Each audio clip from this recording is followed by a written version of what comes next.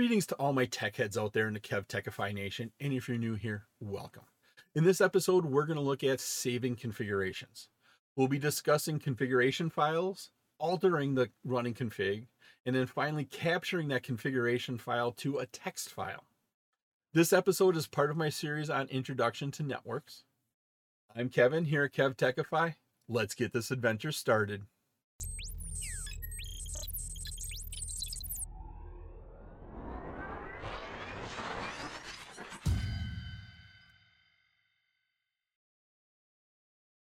Section 5 of this episode is about saving your configurations. You go through, you set up your device, you want to save your configurations. If you don't save it, then when the device reboots, it's not going to have anything to load into. It's going to load into a blank configuration. Nothing's configured. IP addresses, permissions, security, routing protocols, none of that's configured. So what you want to do is you want to save that configuration.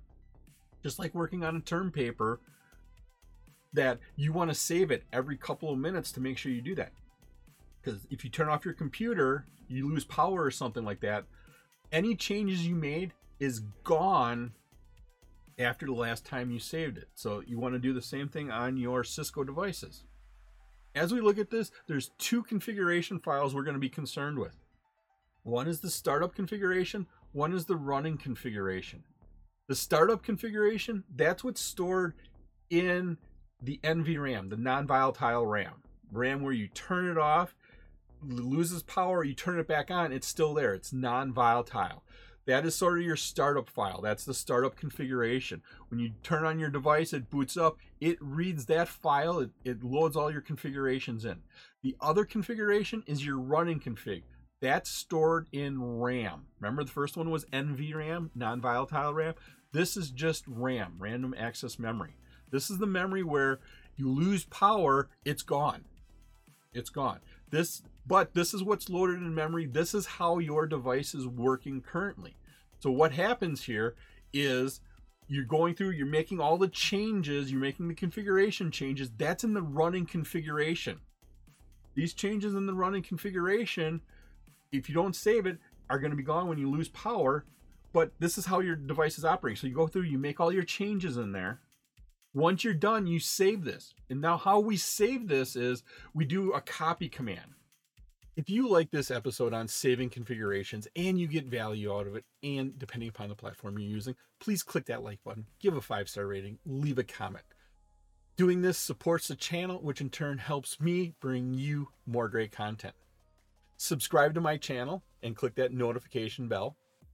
You can also visit my website at KevTechify.com for all of my details and how to get these episodes in video and podcast form. You're in privileged exec mode, and it's just a simple copy. It's the copy command. So it's the word copy space. Once again, that space signifies the end of the command, and then you put your options in there. What you want to copy from and to. So you want to copy from your RAM, your running memory, your running configuration into that save file, that startup config file. So it's copy space running dash config space startup config. That's how you save your files at that point in time. Fairly easy process to do that. You can do several things with that. Altering your running configurations. One command to know here is how to reboot your router or switch, how to restart it. The command in the Cisco operating system, that's reload. Reload is the command to reboot your device. You make some changes, you want to make sure you have your saved config and it all works good. You simply type in reload. It may ask you to confirm it. You just go ahead and hit enter at that point in time, and it's going to reboot it. Now, how do you reset your device back to factory settings? Once you're logged in, you're in privileged exec mode, you erase that startup config file. You erase that file it reads when it starts up. Because if there's no startup config file there, it takes you back to initial configuration.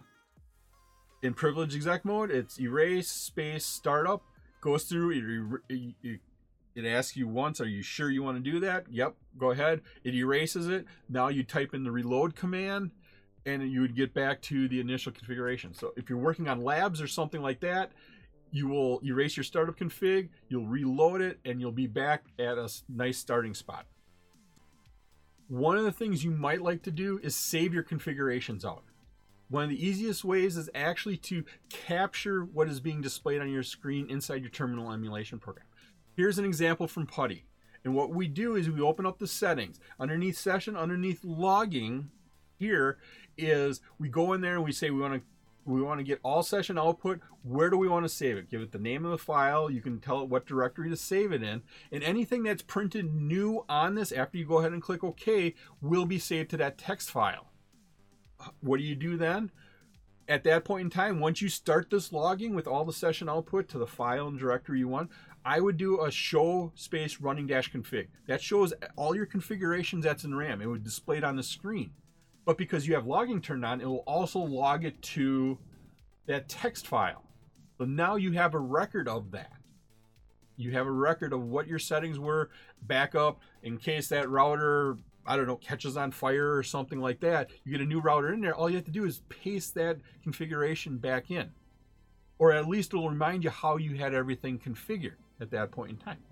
Let's say you're all done saving everything to that config file. What you have to do is go back into your PuTTY setting underneath session and logging again, and just simply go to none for the session logging.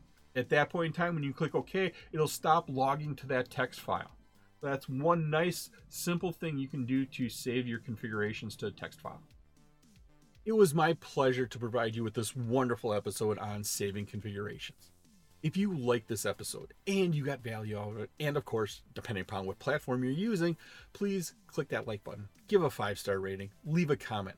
This all helps me bring you more great content. Please take a minute to subscribe to my channel. All of my socials and contact information are on my website, KevTechify.com. You can get all these episodes in video and podcast form. In the upper right is my playlist for my series on Introduction to Networks. In the bottom right is one of my favorite videos. Thank you so much for watching this episode of my series on Introduction to Networks. I'm Kevin. This is KevTechify. I'll see you next time for another great adventure.